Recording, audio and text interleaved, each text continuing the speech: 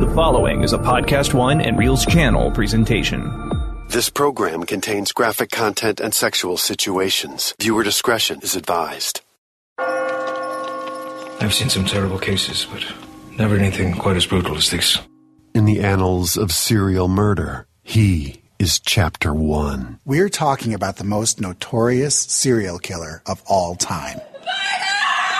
Do you know what the newspapers are calling him now? Jack the Ripper.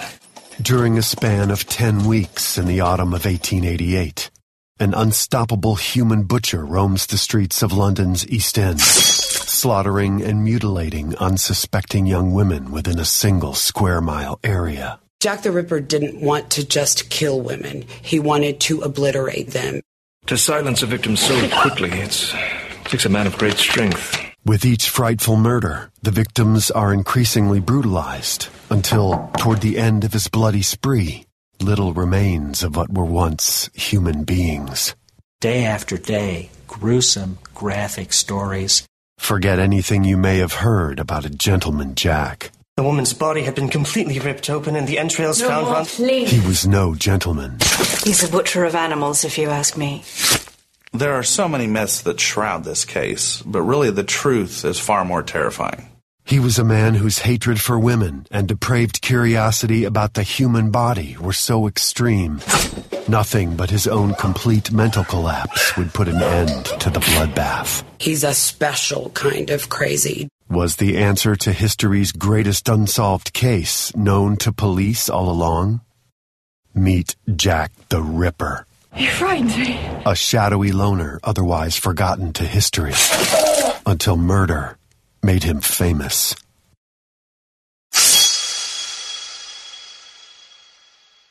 No other killer has achieved the worldwide notoriety of the person we call Jack the Ripper. A degenerate psychopath who terrorized Victorian London during what is known as the Autumn of Terror. More than a century of non-fiction books, novels, movies, and documentaries have chronicled the infamous case. Everything from comic books to video games to the Star Trek television series have drawn on elements of the Ripper tale. In 2001, the film From Hell, starring Johnny Depp, cast its own fictitious spin on the crimes. An entire industry, including daily tours of the murder sites, has been built around the Jack the Ripper phenomenon. If you want to get down to it, Jack the Ripper was the prototype of the modern supervillain. You don't have the Joker if you don't have Jack the Ripper. Theories about the Ripper's identity range from the plausible to the absurd. My personal favorite is the one that is the belief around it being Prince Albert. Sort of anything that would have a royal angle would make it feel more interesting. It seems that anyone who was alive at the time, whether they were in London or not, has been accused of being Jack the Ripper, from Van Gogh to the Elephant Man. Before we can make a compelling case for a suspect, we must first understand the context of the Ripper's crimes. 5 murders are officially ascribed to Jack the Ripper, though some assert that number is as high as 11. His victims, aging in range from 25 to 47, were easy prey. Those referred to by the local population as unfortunates, women who had turned to prostitution to stay alive in what was one of the most bleak and poverty-stricken pockets of the civilized world. If we were to right now time travel to the East End of London, the first thing that would hit us would be the smell. The second thing that we would encounter would be people without any hope left. You know, you sink down and down and down, and then rock bottom is Whitechapel. And that's where Jack the Ripper went hunting.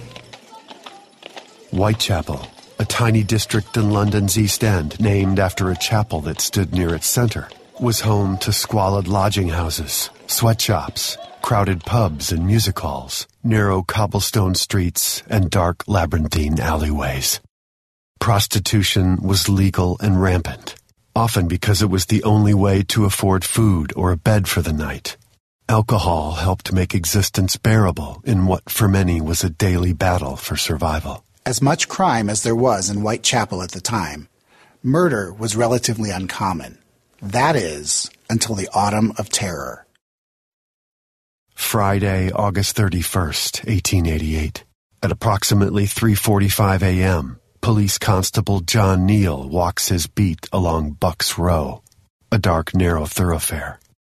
As he approaches a gate to a stable, he stops and glances at what looks like a tarp bunched on the ground. When he steps closer, he realizes it's the body of a woman. The body is still warm, and her eyes are wide open.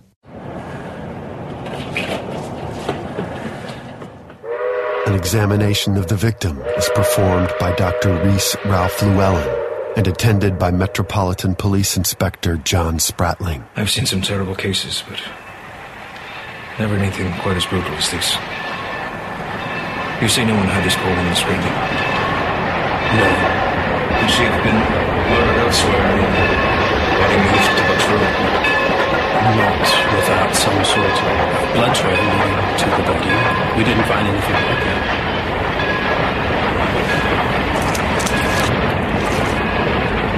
2 deep incisions, roughly 8 inches in length, all the way down to the vertebrae, severing all the tissues and vessels. A long-bladed knife, moderately sharp.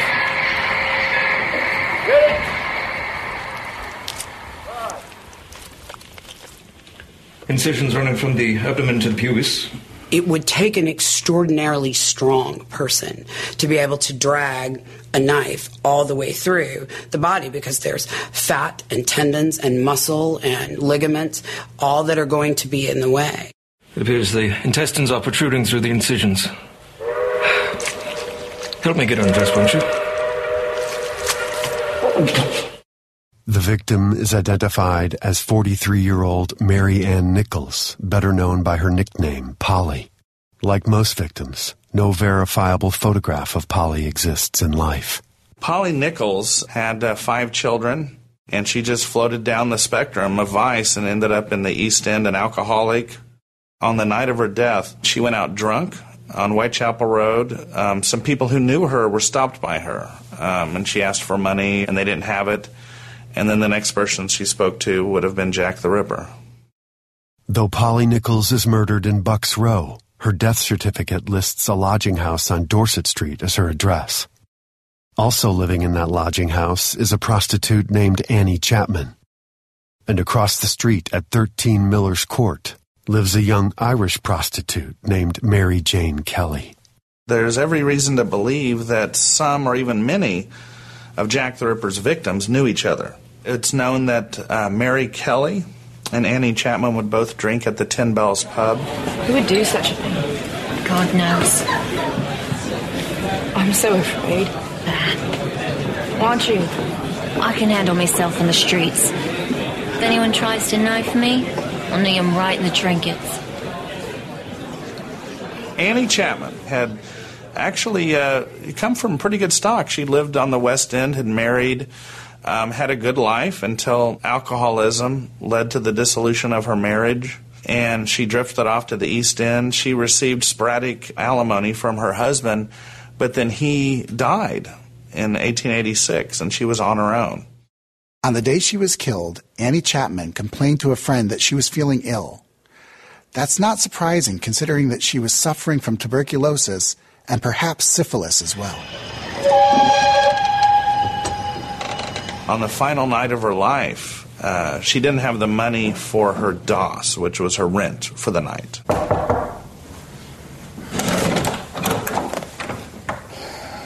What is it, Annie? I've been ill, Tim, and I don't have enough money for my bed. But please, don't give it away. I'll return soon. You always have money for your beer. Just don't have any money for your bed. I'm not drinking. I don't feel well, but I'll be back soon, I promise. Annie Chapman was turned out by her lodging housekeeper and sent into the streets of Whitechapel in the middle of the night in hopes of finding someone who would want to buy what she was selling, which was herself. This led her to Hanbury Street.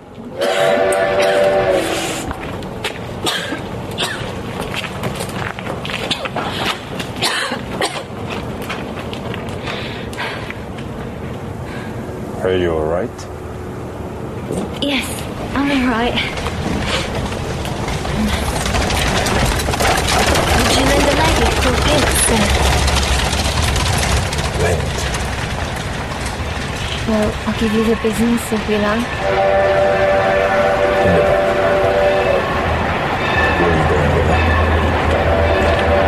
A witness passing by, Elizabeth Long, hears the following words exchanged between Annie and her companion. Oi. Yes.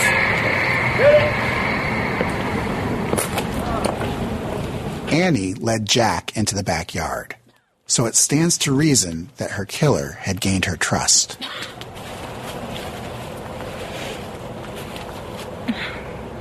Go on, what are you waiting for? Author Tom Westcott introduces a new theory on the Ripper's M.O. in his book, Ripper Confidential, that might explain a long-standing mystery. Her hands were clenched, but her rings were missing that were on her hand.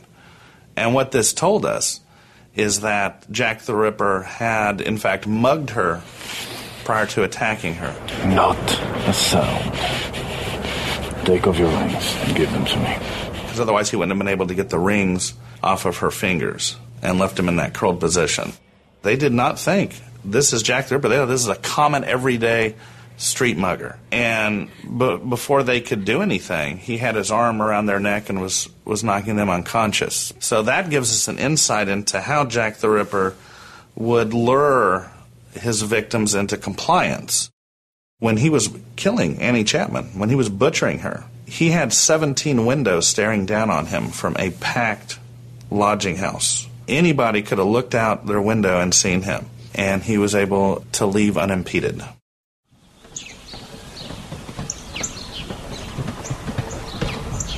Annie's abdomen had been completely laid open, and her intestines had been lifted out and placed over her shoulder.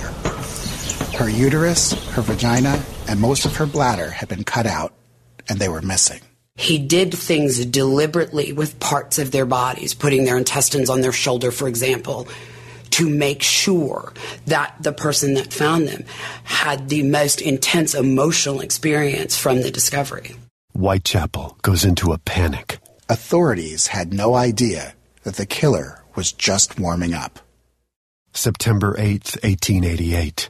Whitechapel prostitute Annie Chapman is murdered behind a lodging house. Near her body is discovered a leather apron.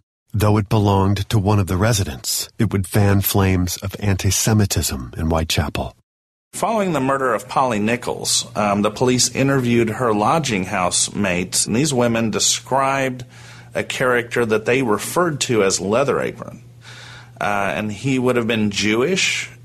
He worked on shoes or made shoes. And he would wear a leather apron and prowl the streets, harassing women, basically. And so this became a media sensation. Before the name Jack the Ripper was heard, there was the name Leather Apron. John Pizer was named by the police as Leather Apron, paraded before the press, and then eventually cleared of any wrongdoing.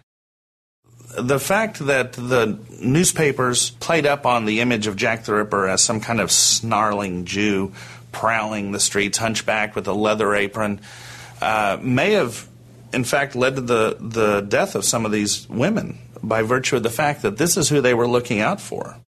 Jack was the first case where media had this level of involvement. It is the beginning of news inspiring fear. Another murder.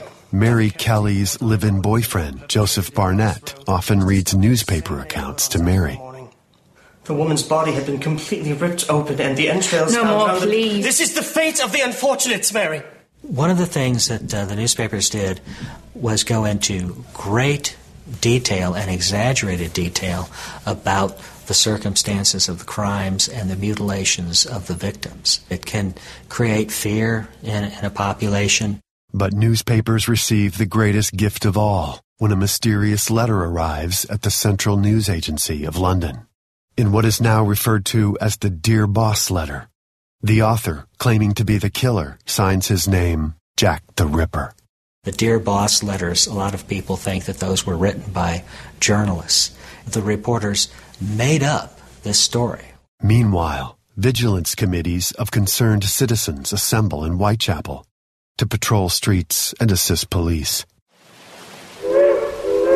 On Wednesday, September 26th, a group of women are overheard discussing the murders at a lodging house on Flower and Dean Street. One of the women is named Elizabeth Stride. He's a butcher of animals, if you ask me. Someone from one of the slaughterhouses. Someone who knows how to use a knife and bloody well. What's to become of us? The police don't get it. If they did, they wouldn't let this go on. The less unfortunates on the street, the better. We're all up to no good, you know.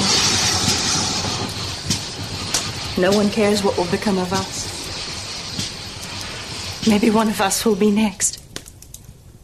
Elizabeth Stride had been born and raised in Sweden and then migrated to the UK, where she married John Stride. They had a coffee shop at one time, but for whatever reason, again, probably due to alcoholism, her life took a turn for the worse. On September 30th, Elizabeth Stride would be the first in what was to become known as the double event. She had gone to Berner Street. We're not sure why, but most likely she was attracted by this Jewish club that was very active that night. The windows were open. The people inside were singing. You could hear them. You knew there were a lot of men there.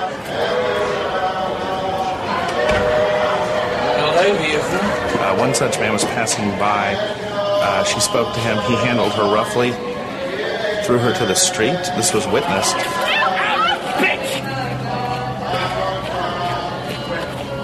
And yet another man came around the corner smoking a pipe. One of these two men is probably Jack the Ripper. Now, what's interesting is ripperologists assume that the first man, the man who had pulled Liz Stride, and it was Liz Stride, pulled her out and threw her down, that this would have been her likely killer, and understandably so. But there was another witness by the name of James Brown who came out and saw Liz Stride alive, standing talking to a man who more closely resembles the pipe-smoking man. He was speaking with her. James Brown heard her say the words, "Not tonight, some other night."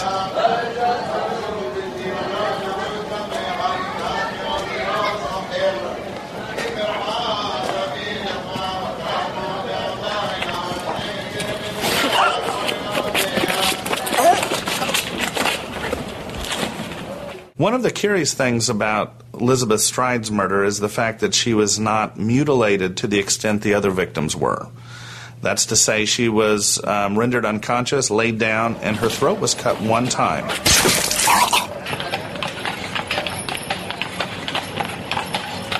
He may have been interrupted by the steward of the club, Louis Diemschitz, who was arriving at 1 a.m. with his pony and cart. He may have interrupted Jack the Ripper.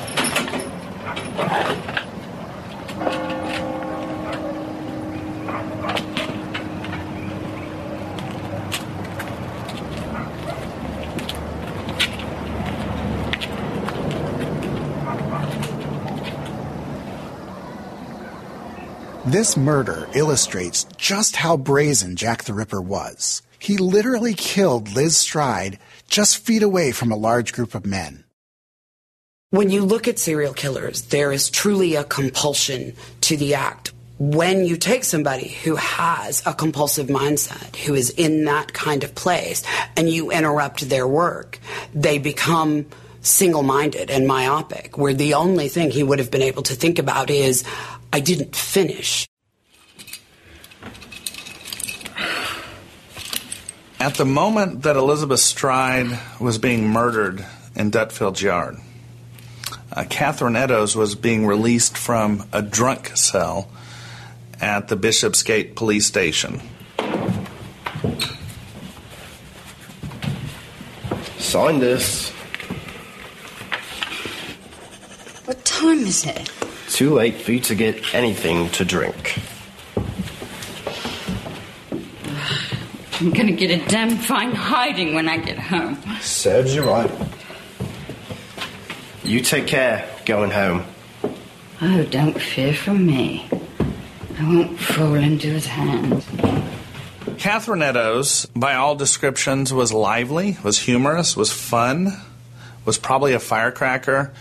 Believing her sober enough to take care of herself at 1 a.m., she left, and she was walking in the direction opposite of where she should have been going to return to her lodgings, probably off to seek a client for the night to pay for those lodgings.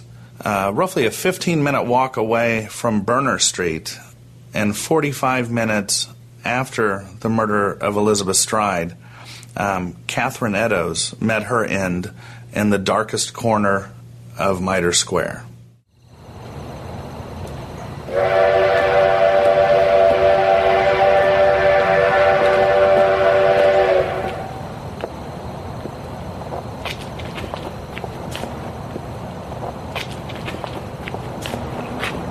I could scream for a constable, you know. There's no need. Is there something I can do for you then? I should think so.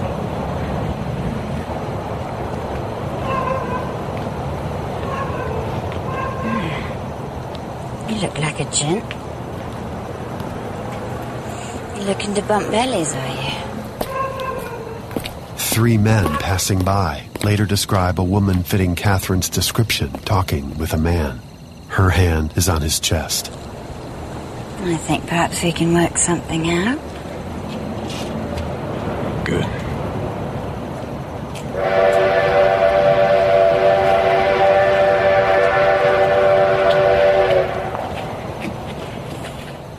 Having been chased away from his last victim, Jack has special plans for Catherine Eddowes. Am I worth a shilling? And he's about to leave a clue. You're worth nothing. Murder Made Me Famous will be back after a word from our sponsors. This program contains graphic content and sexual situations. Viewer discretion is advised.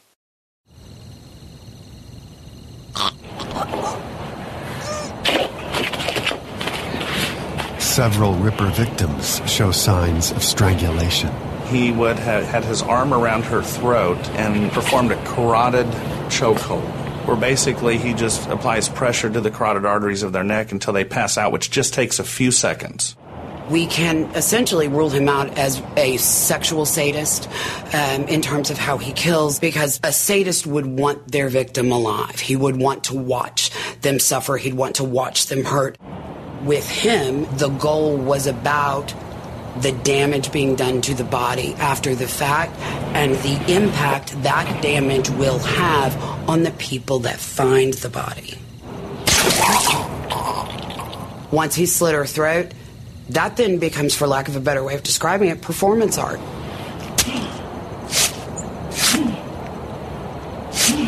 All of the ripping was done post-mortem.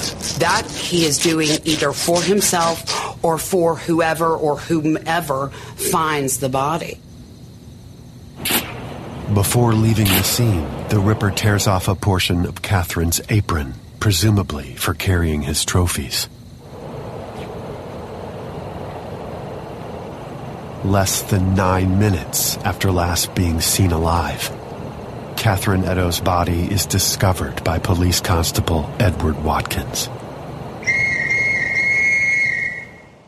I think what we see in the mutilation of Catherine Eddowes, we see the freneticness that came out of his failed work with Elizabeth Stride. It is a statement of this person is so awful and so distasteful that I'm going to try and mar everything about her. I'm going to change and alter everything I can get my hands on about her to show the world how bad and dirty and evil she is. Motive is interesting in the Ripper case. Some have speculated that he'd contracted syphilis from a prostitute and these killings were an act of vengeance. But even if that's true, it's clear that there were deeper and more sinister issues at work here. He hated women, and all he wanted was to rip them to shreds. He murders Catherine Eddowes. He mutilates her. He stops off at Goulston Street, deposits this apron in a doorway, kneels down, pulls out a piece of chalk, and writes a message that is still debated about to this day. The gist of it seems to have been, the Jews are the men who will not be blamed for nothing. But the second word was not J-E-W-S. It was J-U-W-E-S or J-E-W-E-S or J-U-E-W-E-S. Some variation on that, assumed to mean Jews. What I believe it was I believe that the Ripper was aware that he had not disemboweled Elizabeth Stride. He had not left his trademark. He wanted to make it clear to the police that he killed both women that evening. He was responsible for killing Stride, who was found in a Jewish club. Terrified citizens demand action by the police. You can imagine that after the double event, panic in Whitechapel was at a frenzy. And with the release of the Dear Boss letter written by an enterprising journalist, the killer now had a name: Jack the Ripper. Scotland Yard official Sir Robert Anderson, on medical leave since the first Ripper murder, is ordered to take charge of the investigation by Home Secretary Sir Henry Matthews. I trust your holiday in Switzerland and France was relaxing? It was a recuperative break ordered by my doctor. Yes, well, meanwhile, 2 more women are dead, and the panic in Whitechapel is at a fever pitch. Have you read the press lately? Begging your pardon, Mr. Secretary, but had the police arrested all the known street women on the prowl after midnight, this would never have happened. Mr. Anderson, I am holding you responsible to find the murderer.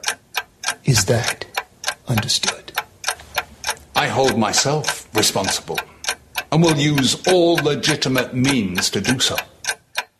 Roughly 2 weeks following the double event murders of Liz Stride and Catherine Eddowes, a gentleman by the name of George Lusk, who was the chairman of a vigilance committee of citizens out hunting the Ripper, received a package in the mail. It was a very small package.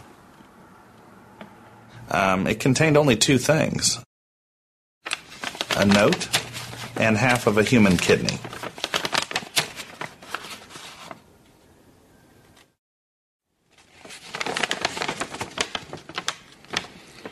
From hell. Mr. Lusk. Sir, I sent you half the kidney I took from one woman and preserved it for you. The other piece I fried and ate. It was very nice. I may send you the bloody knife that took it out, if you only wait a while longer. Signed, catch me if you can. Mr. Lusk. Interestingly, it's not signed Jack the Ripper, and the poor grammar seems to indicate that the writer is foreign and spelling out English words phonetically. If Jack the Ripper wrote the From Hell letter, what does it say that it's signed from hell? It says that's precisely where he was in the autumn of 1888. In his mind, he was in hell.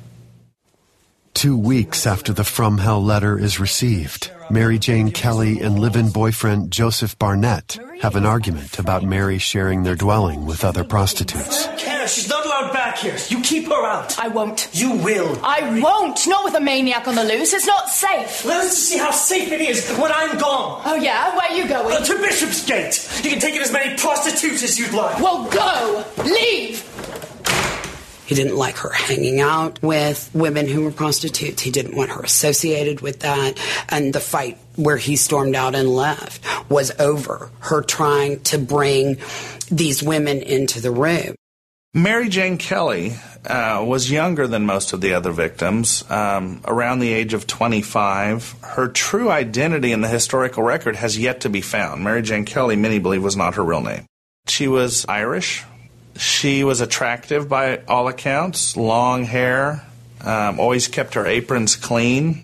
She had not fallen quite so far as the others yet due to her youth, so she was able to command more money and afford her own room. She did not have to live in the lodging houses. She would often be seen at the Tin Bells pub.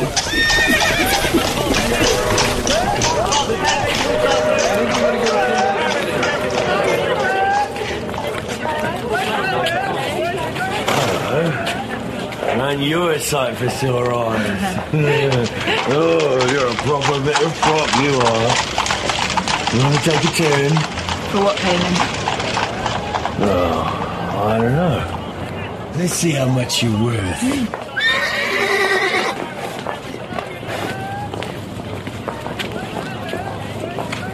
Where are we going?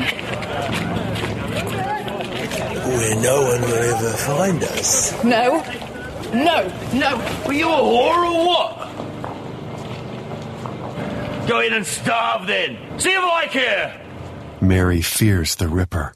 But how long can her instincts protect You her? frightened me. More than 3 weeks had passed since the double event. Was the nightmare over? Had the Ripper finally gotten his fill? In the early evening hours of November 8th, Mary Kelly is in her rented room with a 20-year-old neighbor named Lizzie Albrook. Do you know what the newspapers are calling him now? Jack the Ripper. I don't want to think about it. It's awful. Will you promise me something, Lizzie? What? Don't go doing wrong like I did. Forget the streets. Find some good in your life. Get as far away from here as you can. Do you know what I'd do? If I could? What? I'd go back to Ireland. I'd see my family again. I'd even talk to my father. Perhaps you will someday. Why does he hate us so? I don't... Annie was murdered just up the street, Lizzie. He could be out there now. Waiting. Stop it, Mary.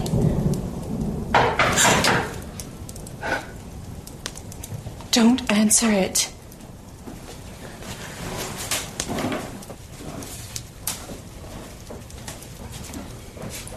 Who is it?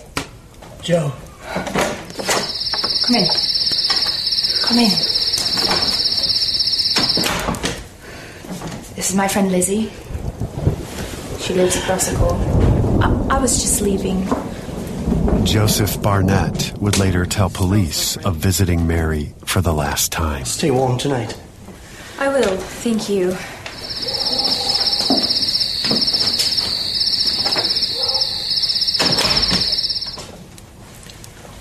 Have you eaten today? No. Why? Are you going to buy me dinner? You know I haven't had any work. Yes. Are you going out tonight? I don't want you going out tonight, Mary. It's... Rent is due tomorrow. Mr. Boy's come by. I have nothing to give him. You're not a whore anymore. No?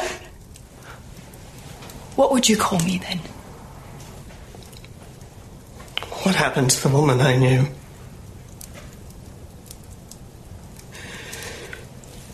She's gone forever. Life will do that to you. I came to see how you were. I've done so. He despised the idea of prostitution and could barely tolerate any idea of Mary going out and putting herself in a position where she would be prostituting herself. There is an unconfirmed report that Mary is later seen drinking with a woman named Elizabeth Foster at the 10 Bells pub. After midnight, Mary is heard by neighbors singing the song "A Violet from Mother's Grave." Arise before my gaze, bring recollections of bygone happy days. Mary reportedly often sings when she is drunk. And no one left behind me now within that good old home. Mary is later seen near Flower and Dean Street by acquaintance George Hutchinson. George! George! George! George, would you lend me a sixpence? I haven't got it, Mary. I've spent all the money going down to Romford. I need to make some money. You be careful now.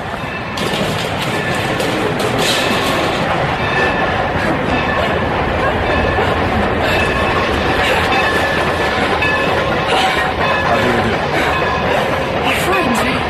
It was not my intention. What do you want?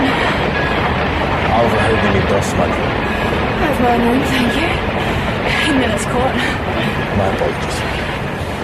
I do need some rent money, though. She read the newspaper. She was informed about Jack the Ripper, about the murders. Whoever she ran across on the street that night did not set off any alarm bells. Why? Because he looked nothing like who the press was telling us to be on the lookout for. Will you take me to your room? I'm not in the habit of taking men to my room. Will you do it for a half-crown? A half-crown? It's too cold for a tumble out here. Yes? Hutchinson overhears the man say the words. You'll be all right for what I have told you.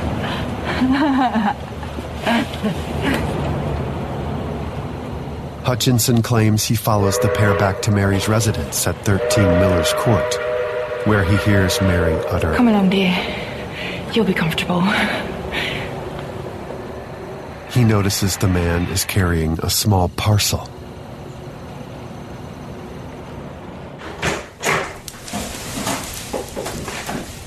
Will you be paying me first, then?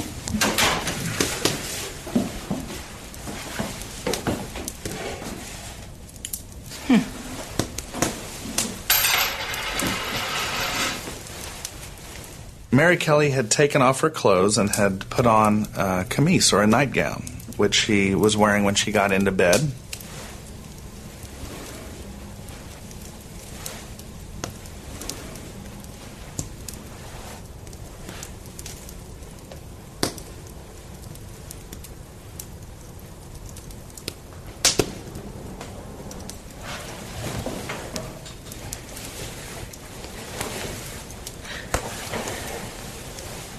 Well, aren't you going to get undressed?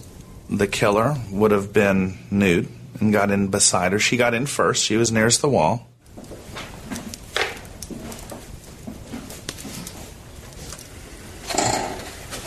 What's the parcel for, anyway? This is something for you. For me?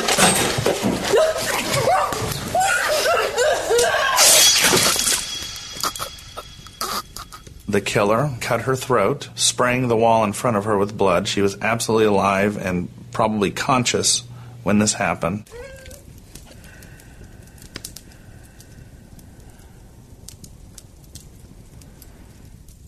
Outside, waiting, George Hutchinson hears nothing.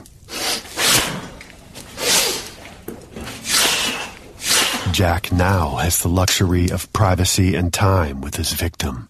What this killer wanted to do was completely destroy any notion of her as a human being. He was literally trying to remove any trace of her from the earth. This is the height of Jack the Ripper's depravity. Mary had been completely disemboweled. The flesh had been stripped from her abdomen and her thighs all the way to the bone and was piled on the bedside table. Both of her breasts had been removed. Her heart was missing and presumed taken by the killer.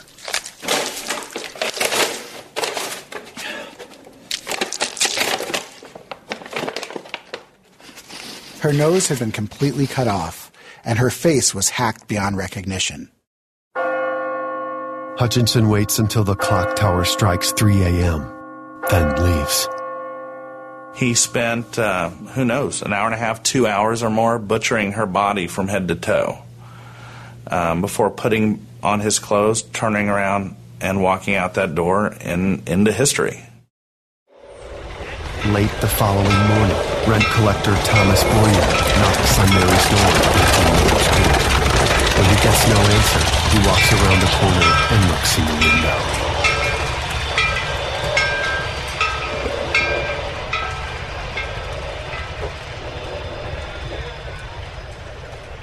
Upon seeing the body, Mary's landlord remarked that it looked more like the work of a devil than of a man.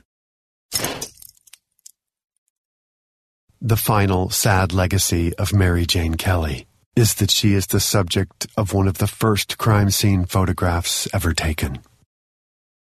Dear Lord Salisbury, this new and most ghastly murder shows the absolute necessity for some very decided action.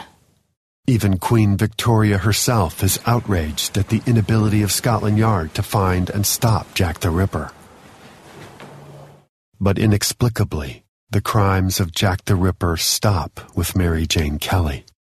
Why did the Ripper murders stop with Mary Kelly? No one really knows. Famed FBI profiler John Douglas characterizes her killer and mutilator as a man who was at the end of his emotional rope. It's a man who did not know where to go to from there. But he went somewhere. He walked out of that room into the night, and he went somewhere. Where? We don't know.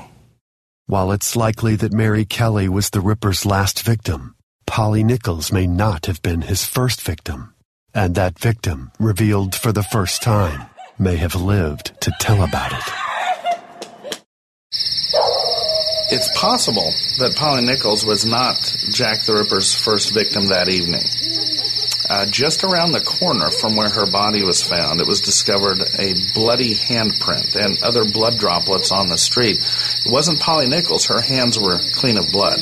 Neighbors on that street heard a woman screaming the word murder while she ran from yard to yard, hitting houses. They didn't find the woman. And so it occurred to me to look into the London Hospital archives. And in there I found the name of a woman named Margaret Millows, who was admitted the next day with a wound to her arm, deep, hitting the artery, going along her arm, just like you would expect to find if someone had put up their arm in defense of a knife attack. Now, I don't know that this woman was a Jack the Ripper victim, but I do know that later newspaper reports talk about a surviving victim, and I discuss those in my book. If we don't believe in coincidences, there may have been the one that got away. Which leads us to the greatest question in the history of crime. Who was Jack the Ripper? If we travel back in time, we get a tantalizing clue from the man who headed up the investigation, Sir Robert Anderson. In his memoir, he claims police knew the Ripper's name, but he declined to share it. Oh, no, we got him. We caught the Ripper. We just can't name him. And he was just outside the reach of the law. We couldn't prosecute him because we didn't have the proof, but we knew who he was. Now, here's the interesting part. A close friend of Anderson's was Chief Inspector Donald Swanson. In 1987, a copy of Anderson's memoir was released to the public with notes from Swanson written in the margins. Those notes gave the name of the suspect, Kosminski. Aaron Kosminski, a Polish immigrant who had worked as a barber, was picked up on the street by police after being found incoherent. Kosminski reportedly heard voices, a telltale sign of schizophrenia. He was admitted to the Colney Hatch Lunatic Asylum in 1891 and remained in custody until he died in 1919. Swanson goes on to describe one of the witnesses in relation to the Ripper murders looking at Kosminski, being taken to view him, and hesitating to name him as the Ripper, but then conceding that he was. Aaron Kosminski lived at 3 Scion Square in Whitechapel, practically dead center of all 5 murders. Evidence suggests he was raised in an environment of sexual violence, and police at the time describe him as a man with a great hatred of women and strong homicidal tendencies. Aaron Kosminski is a highly desirable suspect from the standpoint of the inspectors and of Scotland Yard. While disputed by many experts, DNA evidence in 2014 tenuously linked Kosminski to a shawl reportedly owned by Catherine Eddowes. Will we ever truly know who Jack the Ripper was? Probably not. But Aaron Kosminski is certainly an intriguing possibility. Will Jack the Ripper ever be positively identified? I'm inclined to say not to the satisfaction of everyone. That concludes this episode of Murder Made Me Famous. Don't forget to go to Reelz.com, that's REELZ.com, for clips, extras, and more. And don't forget to subscribe on PodcastOne.com, the Podcast One app, and Apple Podcasts.